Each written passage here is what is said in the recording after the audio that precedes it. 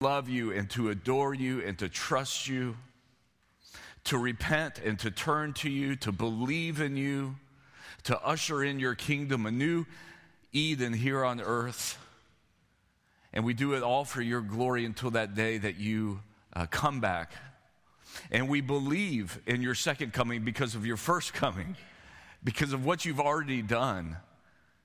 Of course, we believe it by faith, but it's a faith, God, that you have established in this world and you have placed in our hearts as a gift that we get to unwrap and enjoy every day that we live in this journey of life.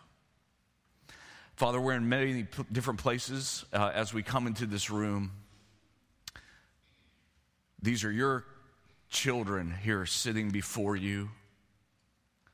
You know our hearts, you know our struggles, you know our temptations.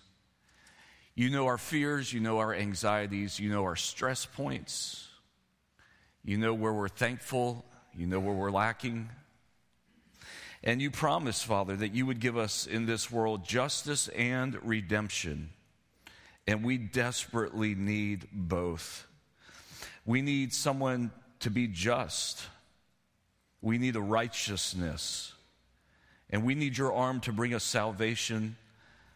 We need it, as it says in Isaiah, we need the breastplate of righteousness and the helmet of salvation and the garments of vengeance of clothing and all of these wrapped in zeal like a cloak. And we need that Redeemer to come from Zion. We are in desperate need in this world for you. So we pray, even some of the situations that we've experienced this week,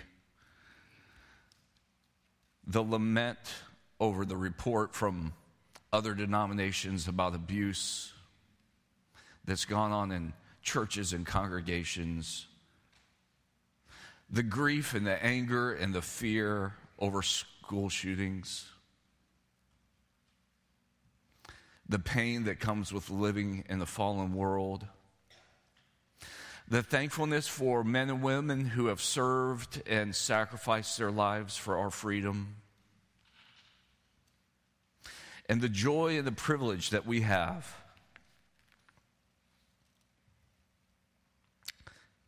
to be able to love our neighbors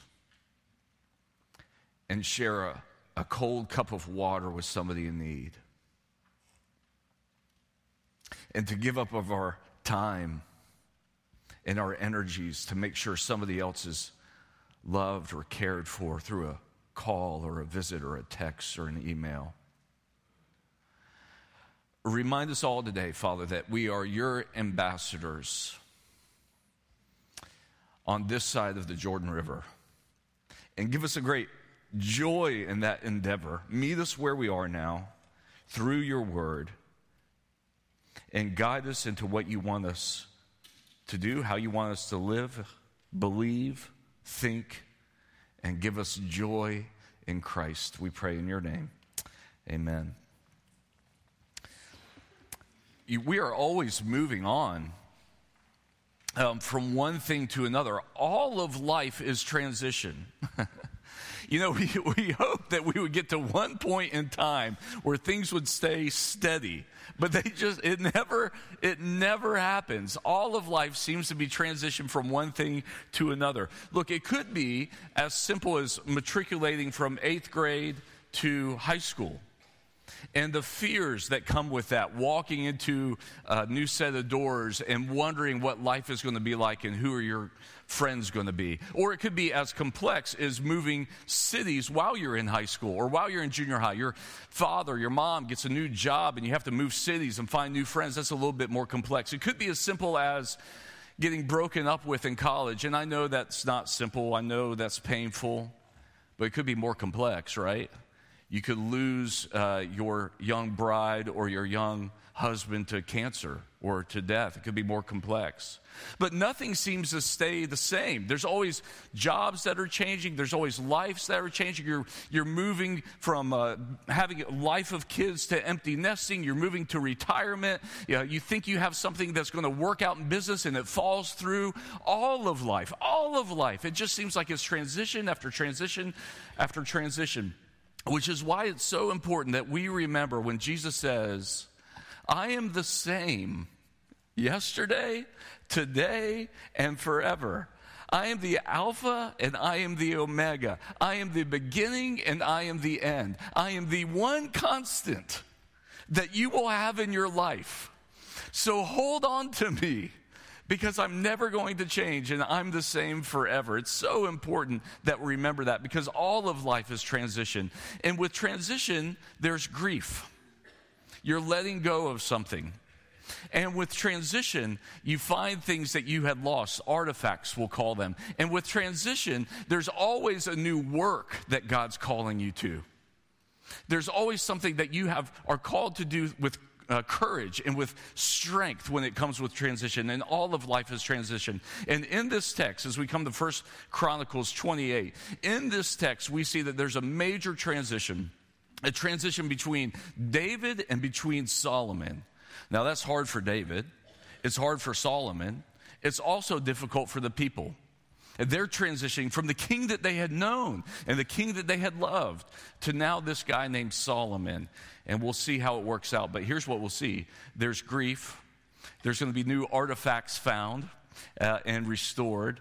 And then there's going to be a new work that they're called to.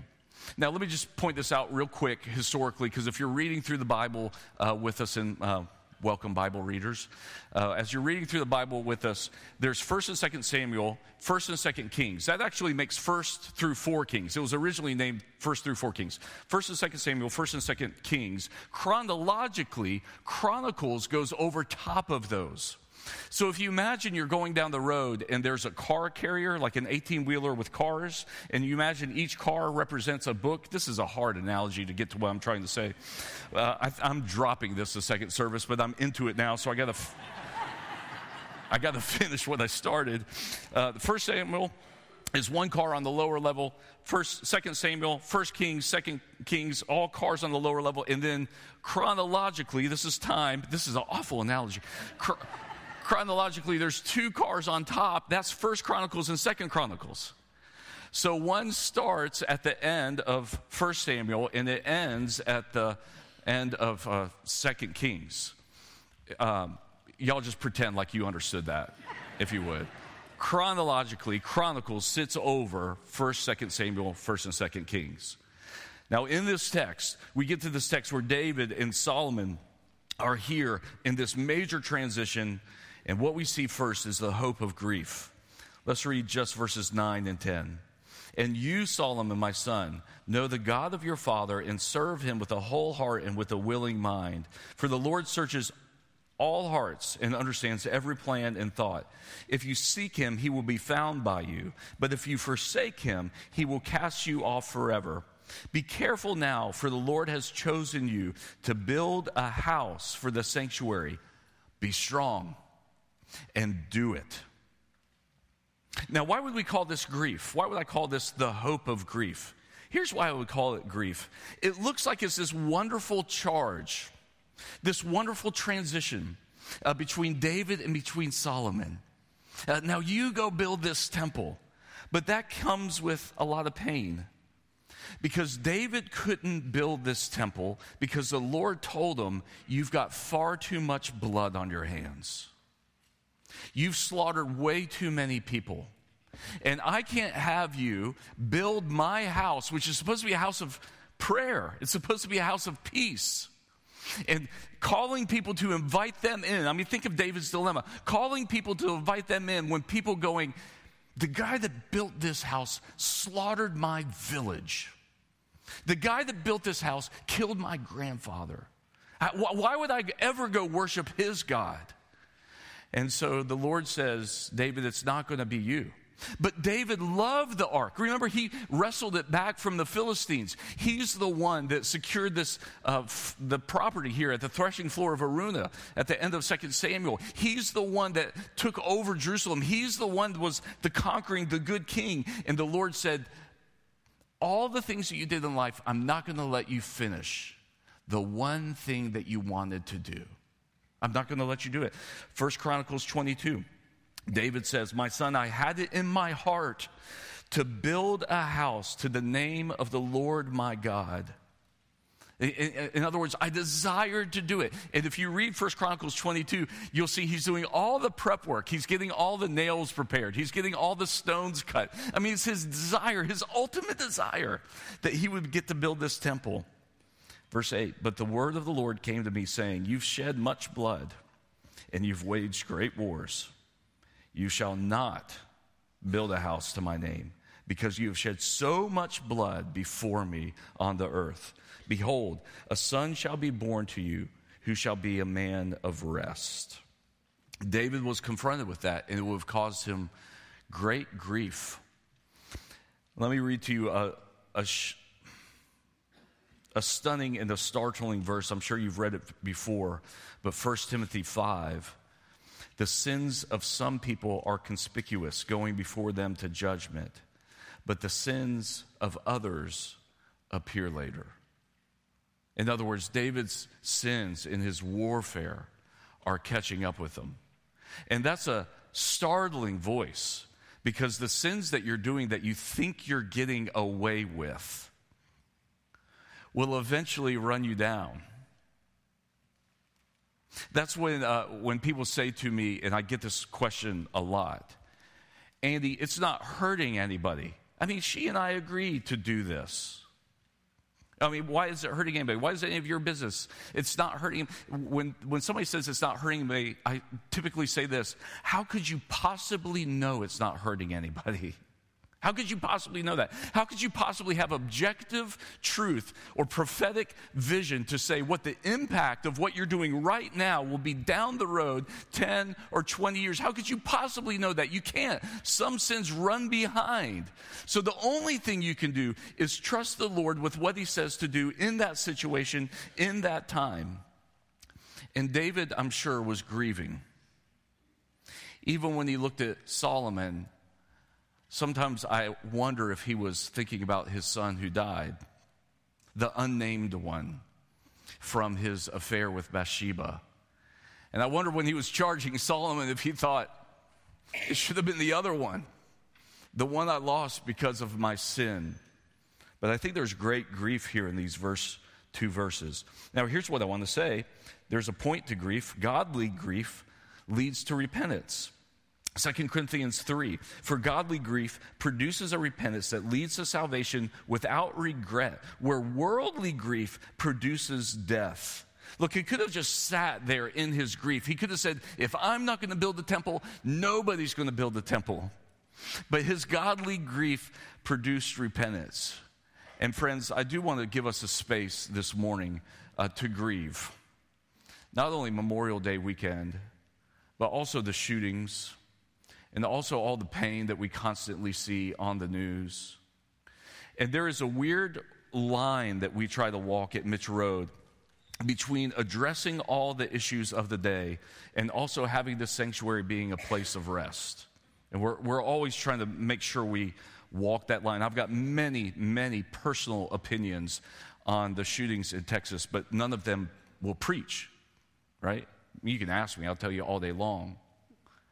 But this place should also be a place of rest, but it also should be a place of repentance.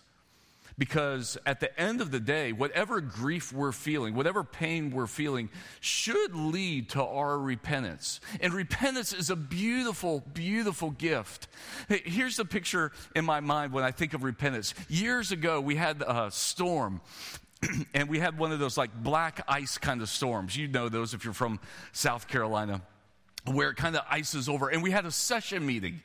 And I decided we're just going to keep the session meeting. We've got stuff to do, so I'm going to keep these guys here. And a couple guys kind of came up to me and said, it's getting bad out there. And I'm like, you're fine.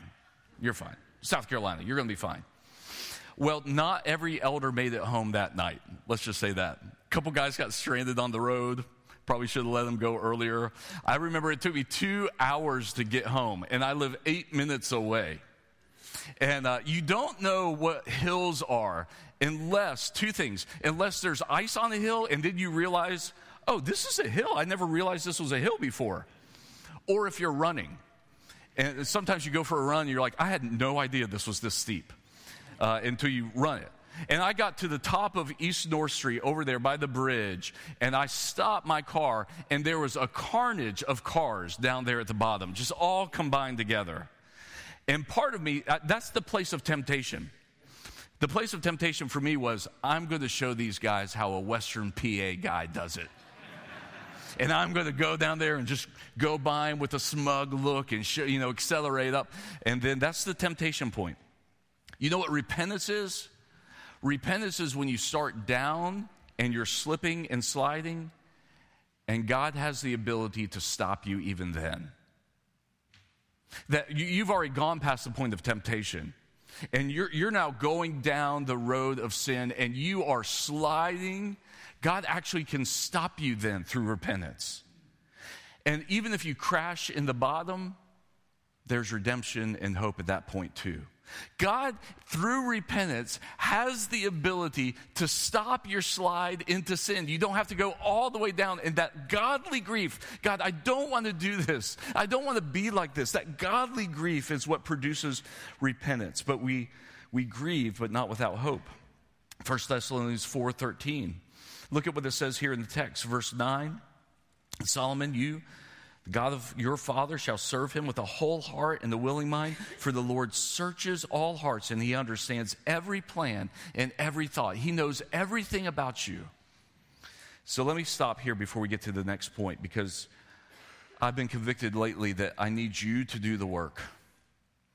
What is it right now in your life that you're grieving? What have you lost? Or what are you losing? Could be your health. Could be your kids. It could be a job. It could be the air conditioning in this sanctuary. The comfort of it being perfectly 70 degrees all the time, everywhere you go. What are you losing? And is it making you bitter or cynical or angry? And you do the work. You're here to interact with the Lord, not just listen to me. What is it you need to repent of? Where are you sliding out of control? And if it doesn't stop, you're going to end up in a pile at the bottom. Where do you need to repent? Now, number 2. After the hope of grief, the love of artifacts. Let's read this long section of this text. Then David gave Solomon, his son, the plan of the vestibule of the temple and of its houses, its treasuries, its upper rooms, and its inner chambers, and of the room for the mercy seat, and the plan of all that he had in mind for the courts of the Lord, and all the surrounding chambers, the treasuries of the house of God, the treasuries for dedicated gifts, for the divisions of priests and of the Levites, and all the work of the service in the house of the Lord, for all the vessels of the service in the house of the Lord, the weight of gold for all the golden vessels for each service, the weight of silver vessels for each service, the weight of the golden lampstands and their lamps, the weight of gold for each lampstand and its lamps, the weight of silver for a lampstand and its lamps, according to the use of each lampstand in the service, the weight of gold for each table for the showbread, the silver and the silver tables, the pure gold for the forks, the basins, the cups, the golden bowls, the weight of each, the silver bowls and the weight of each, for the altar of incense made of refined gold and its weight. Also, his plan for the golden chariot of the cherubim to spread their wings and covered the ark of the covenant of the Lord. And he made this clear to me in the writing from the hand of the Lord, all the work to be done according to the plan. And so here David, he gives them all of the instructions to Solomon. This is exactly how you should do it. And not only this is how you should do it, I've pre-funded it. Here's all the gold you're going to need to build this. Here's all the silver that you're going to need to build this. And there is, at this moment, the great love. If you've never thought of it this way, you should. The great love of artifacts. Stored within the temple and stored within the tabernacle are all these, it couldn't be described any other way, but besides artifacts that remind us that God had shown up and had provided. That's what artifacts do. Artifacts aren't meant to show that someone's dead, but that someone was alive, truly alive. We had my daughter's last ballet performance of her entire career yesterday. I'm not crying, you're crying. And the artifacts that come with that, she's got like 100-some point shoes. And I said, are you going to throw them away? She said, I'll keep them all. She's got dried flowers. They're artifacts of a prior life. They're artifacts that remind you of what you did or what you experienced. A time capsule. You open up a time capsule, you find artifacts of what life was like. They remember, they teach you about life, and they teach you that you're not lost. And here the plans for the temple include all of these artifacts, and it's beautiful actually. Look at it again. The vestibule and the chambers, meant to welcome people in. Come into the outer courts. It's not exclusive. Come into the outer courts and work your way to the inner courts and let the priest sacrifice for you. The mercy seat, verse 11, at the center of the temple. In our religion, the mercy seat is at the center of everything we do. Mercy, different than grace. Mercy saying, God will not punish you for what you've done. Grace, God will give you unmerited favor for what you haven't done. And there we see the mercy seat at the center, God withholding the punishment. We see gold, which is a sign of purification. We see the lampstands for direction and light. We see the temple and the showbread for provision and care. We see the bowls that are meant for cleansing. And we see the cherubim, and we see the Ark of the Covenant. God's provision, all the artifacts of God saying, look how good I've been to you. Remember this. Now, let me kind of do a little history lesson with you. Where is the temple now? Interestingly, the temple was meant to be a recreation, not of the tabernacle, but of Eden. And in Eden, there were two trees set on the hill, a tree of knowledge of good and evil and a tree of life, both set on the hill. And Adam and Eve were meant to dwell there with the Lord forever. When they sinned, the Lord found them there and he dwelled with them. And then when they were kicked out, where were they kicked out? They were kicked out east. And they had to pass through who? They had to pass through two angels. And then the tabernacle was a temporary tent of temple, which is always set up facing east. And if you go to any Jewish synagogue right now, sometimes you'll go by a synagogue and you'll say, what civil engineer lost their license for placing that building on that direction on that property? It's because the synagogue ruler said it's got to be facing east.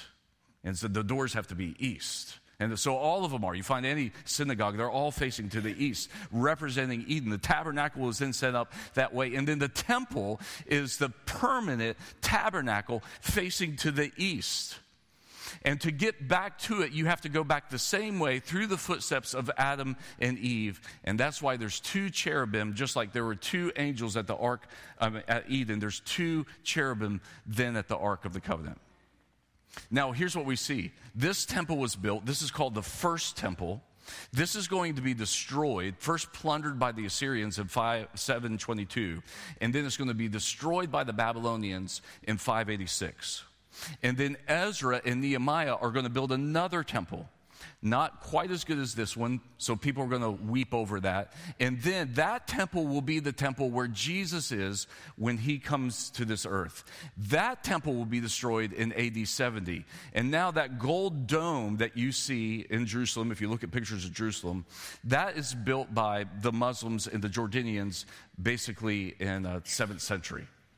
And there's even talk, Jewish people are even talking now about trying to build a third temple. But for us, for Christians, we're the temple. Look at what it says in 1 Corinthians 3. Do you not know that you are God's temple and that God's Spirit dwells in you? If anyone destroys God's temple, God will destroy him. For God's temple is holy, and you are that temple. Let no one deceive himself. As anyone among you thinks that he is wise in this age, let him become a fool that he might be wise. For the wisdom of this world is folly with God. And then 1 Corinthians 6. Then do you not know that your body is a temple of the Holy Spirit within you, whom you have from God? You are not your own, for you were bought with a price. So glorify God with your body. So we are the temple. Everybody in this who has this Holy Spirit, you're the representation of God on this earth. And with you, you have all the artifacts. You have kindness. You have provision. You have all the things in your life that you get to distribute to others and remind other people that God exists in this world. That God is alive and well, that God is not dead. And you have that important role of distributing the artifacts of this kingdom to this world. You're of great price. And God has found you. And He's brought you in this room. And He's let you worship Him. And He's redeemed you. Because you're of great value. Antique Roadshow, I saw this a couple years ago. This, if you don't know how it works, somebody brings some piece of pottery they found in their grandmother's basement, and they say, "Is this worth anything?" And the appraiser either says, "I hate to let you down, it's worth exactly 2 cents." Or they say, it's actually worth $1 million. It never just goes like in the middle road, you know. It's always one or the other. And the prize thing is always going to come at the end of the show. So just record it, and then nobody wants to see what's worth $2. Just record it and go to the very end of the show and watch what's worth $1 million. And in this one situation, the appraiser said, I believe, it was a table, I believe that a conservative number would be between 1 million and 1.5 million for this. And the guest said, "Are you serious?" They don't joke. Appraisers aren't known to be funny. They're a very meticulous kind of person. The appraiser said, "I'm serious." The guest said, "Well," the first thing they said, "Well, I guess I don't have to depend on Social Security." That's what they said. And the appraiser said, "Do you think this changes things?" And the guest says, "Wow." And the appraiser said, "You pursued something you loved. You weren't worried about the money. That was the last thing." And the guest said, "Are you serious?" And the appraiser said, "I'm as serious as I can be." And the guest said, "I need my inhaler. I have asthma. I'm not doing well." That was the whole thing. And then they laughed and they cut it off. It's hard to believe, friends, but it's true that you're of great value. You're Christ's treasured possession. That He has put faith in your heart to believe in Him so that the Holy Spirit might dwell in you, so that you might display the artifacts of God's love and provision to this world. It's you. It's me. It's all of us who have the Holy Spirit. That's your calling.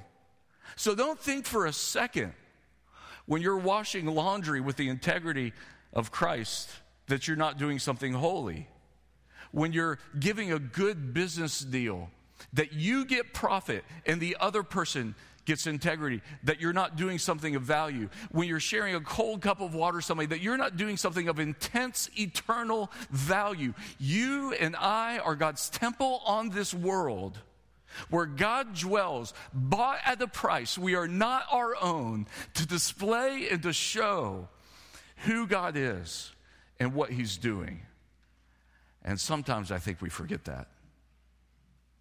We just go about our week pretending we're of no value, or we should be discarded. Or maybe we've had so many people in our ears telling us we're not worth anything that we've started to actually believe it. But you and I are God's treasured possessions to make it Eden here on earth. And quickly and lastly, the faith of work. Look at what he says here at the end, verse 20. Then David said to Solomon his son, "Be strong and courageous and do it." Where did we hear that before? From Moses to Joshua. There's never going to be a day. I say this to people all the time. There's never going to be a day of your life where you're not going to have to practice faith and repentance. Like, we try to live each day like we're not going to need faith and repentance. You need it every day. And there's probably never going to be a day of your life where you don't need strength and courage from the Lord to get you through the work of that day. Next verse, so do not be afraid, do not be dismayed, for the Lord God, even my God, is with you. He will not leave you or forsake you until all the work for the service of the house of the Lord is finished. So here's the work. God's going to be with you. It's not going to be easy. Verse 21, and behold, the divisions of the priests and the Levites for all the service of the house of God, and with you in all the work will be every willing man who has skill in every kind of service. Also the officers and all the people will be wholly at your command. Be strong and courageous. Now go do this work, and God will be with you. So let me pause again. We're almost finished here. Let me pause. What work is God calling you to do? Maybe it is love your neighbor or love your spouse. Maybe it's the work of forgiveness. Maybe it's the work of generosity. Maybe it's the work of repentance. Maybe it's the work of reaching out and encouraging somebody. Maybe it's the work of creating something beautiful in this world. It could even be larger. It could be I need to start a nonprofit, or I feel like I'm called to a new job where I can spend more time with my family. What work is God calling you to? Part of the reason you'll know what work is, you'll be fearful of it. That's why God says, be strong and courageous. You don't have to be fearful of this. I'll be with you the whole way. And I love what Amy Sherman says when she says, every act of faithful service, every honest labor to make the world a better place, which seemed to have been lost forever and forgotten in the rubble of history, will be seen on that day at the final resurrection to have contributed to the perfect fellowship of God's kingdom. All who committed their work in faithfulness to God will be, by Him, raised up to share in the new age, and will find that their labor was not lost and that it had found its place in the completed. See, there's a faith of work. That's why I called it that. Because you don't know what will come of your labor until the resurrection. You don't know what that phone call will mean. You don't know what that reaching out to that person will mean. I paid for a homeless person's lunch the other day. Don't give me any credit for it. They had a credit card. I don't think it was even a legit credit card. They were in front of me in line. They couldn't get it to work. The manager showed up, 3 managers now. We're sorry your card won't work. It's an $8 lunch. The person is clearly homeless. They won't just give them the food. It's baffled me. I said, I'll do it. I'll cover it. Put it on my tab. Now, why did I do that? It's not because I'm a generous or kind guy. I did that because when I was 10, I had to get taken to the ER because I was bit through my lip. I can't remember if it was a fight or I wrecked on the bike. Both are legit possibilities. But anyway, my lip was all shattered up, and I had to go to the ER and get it all patched. I still have bumps on the inside. You'll never see them, but I have all kinds of scars from getting in fights. And I went to the ER, and there's this homeless guy who had gotten hit by a car, and he's all bloodied up. And they said, "Sir, you're next." And he said, "Let this kid go instead of me." I'll never forget that. He has no idea. I'm sure he's dead by now. He was old then. I'm sure he's passed. I have no idea if he's a believer or not. But I'll never forget this bloodied up, battered guy saying, "Let this kid with a bruised lip go." And the faith of that has inspired me years and years later to say, if somebody's in need, you let them go first. You take care of it. We have no idea the things that we do for the faithfulness of Christ, how they will pay out down the road. And that's why it is the faith of work, that He will never leave us or forsake us. And now, friends, let me close with this. It's the work of Christ that seals the deal for us. When Christ said, "Tetelestai," it is finished. That was the greatest eucatastrophe ever. A catastrophe is something bad that happens. A eucatastrophe is a sudden turn of events that works things together for good. And I want you to do this. Just at the end of this sermon, I want you to think about the crucifixion and Christ saying, "It's finished." Pay for all your sins. cover the tab. Not only that, I'm giving you my righteousness so you get credit to your account that you can never spend. I want you to meditate on that for a second. Now I want you to think about the resurrection. Might be helpful to look at the cross, draped in white. That at the resurrection, God changed everything forever. And he gives us hope and newness of life. And the repentance and the death of our sins that comes with the crucifixion brings new life in the resurrection. And we don't have an image of it. But finally, theologically, think about the ascension. That Christ right now lives to intercede for you, to hear your voice in prayer, to hear you cry out for needs, to welcome you in when you're lost. And he sits at the right hand of God the Father. And when you can't get a prayer together, only mumbling words or tears, Christ whispers into the Father's ear, I know what they're trying to say. Be kind to them, for I bought them with a great price, my Father.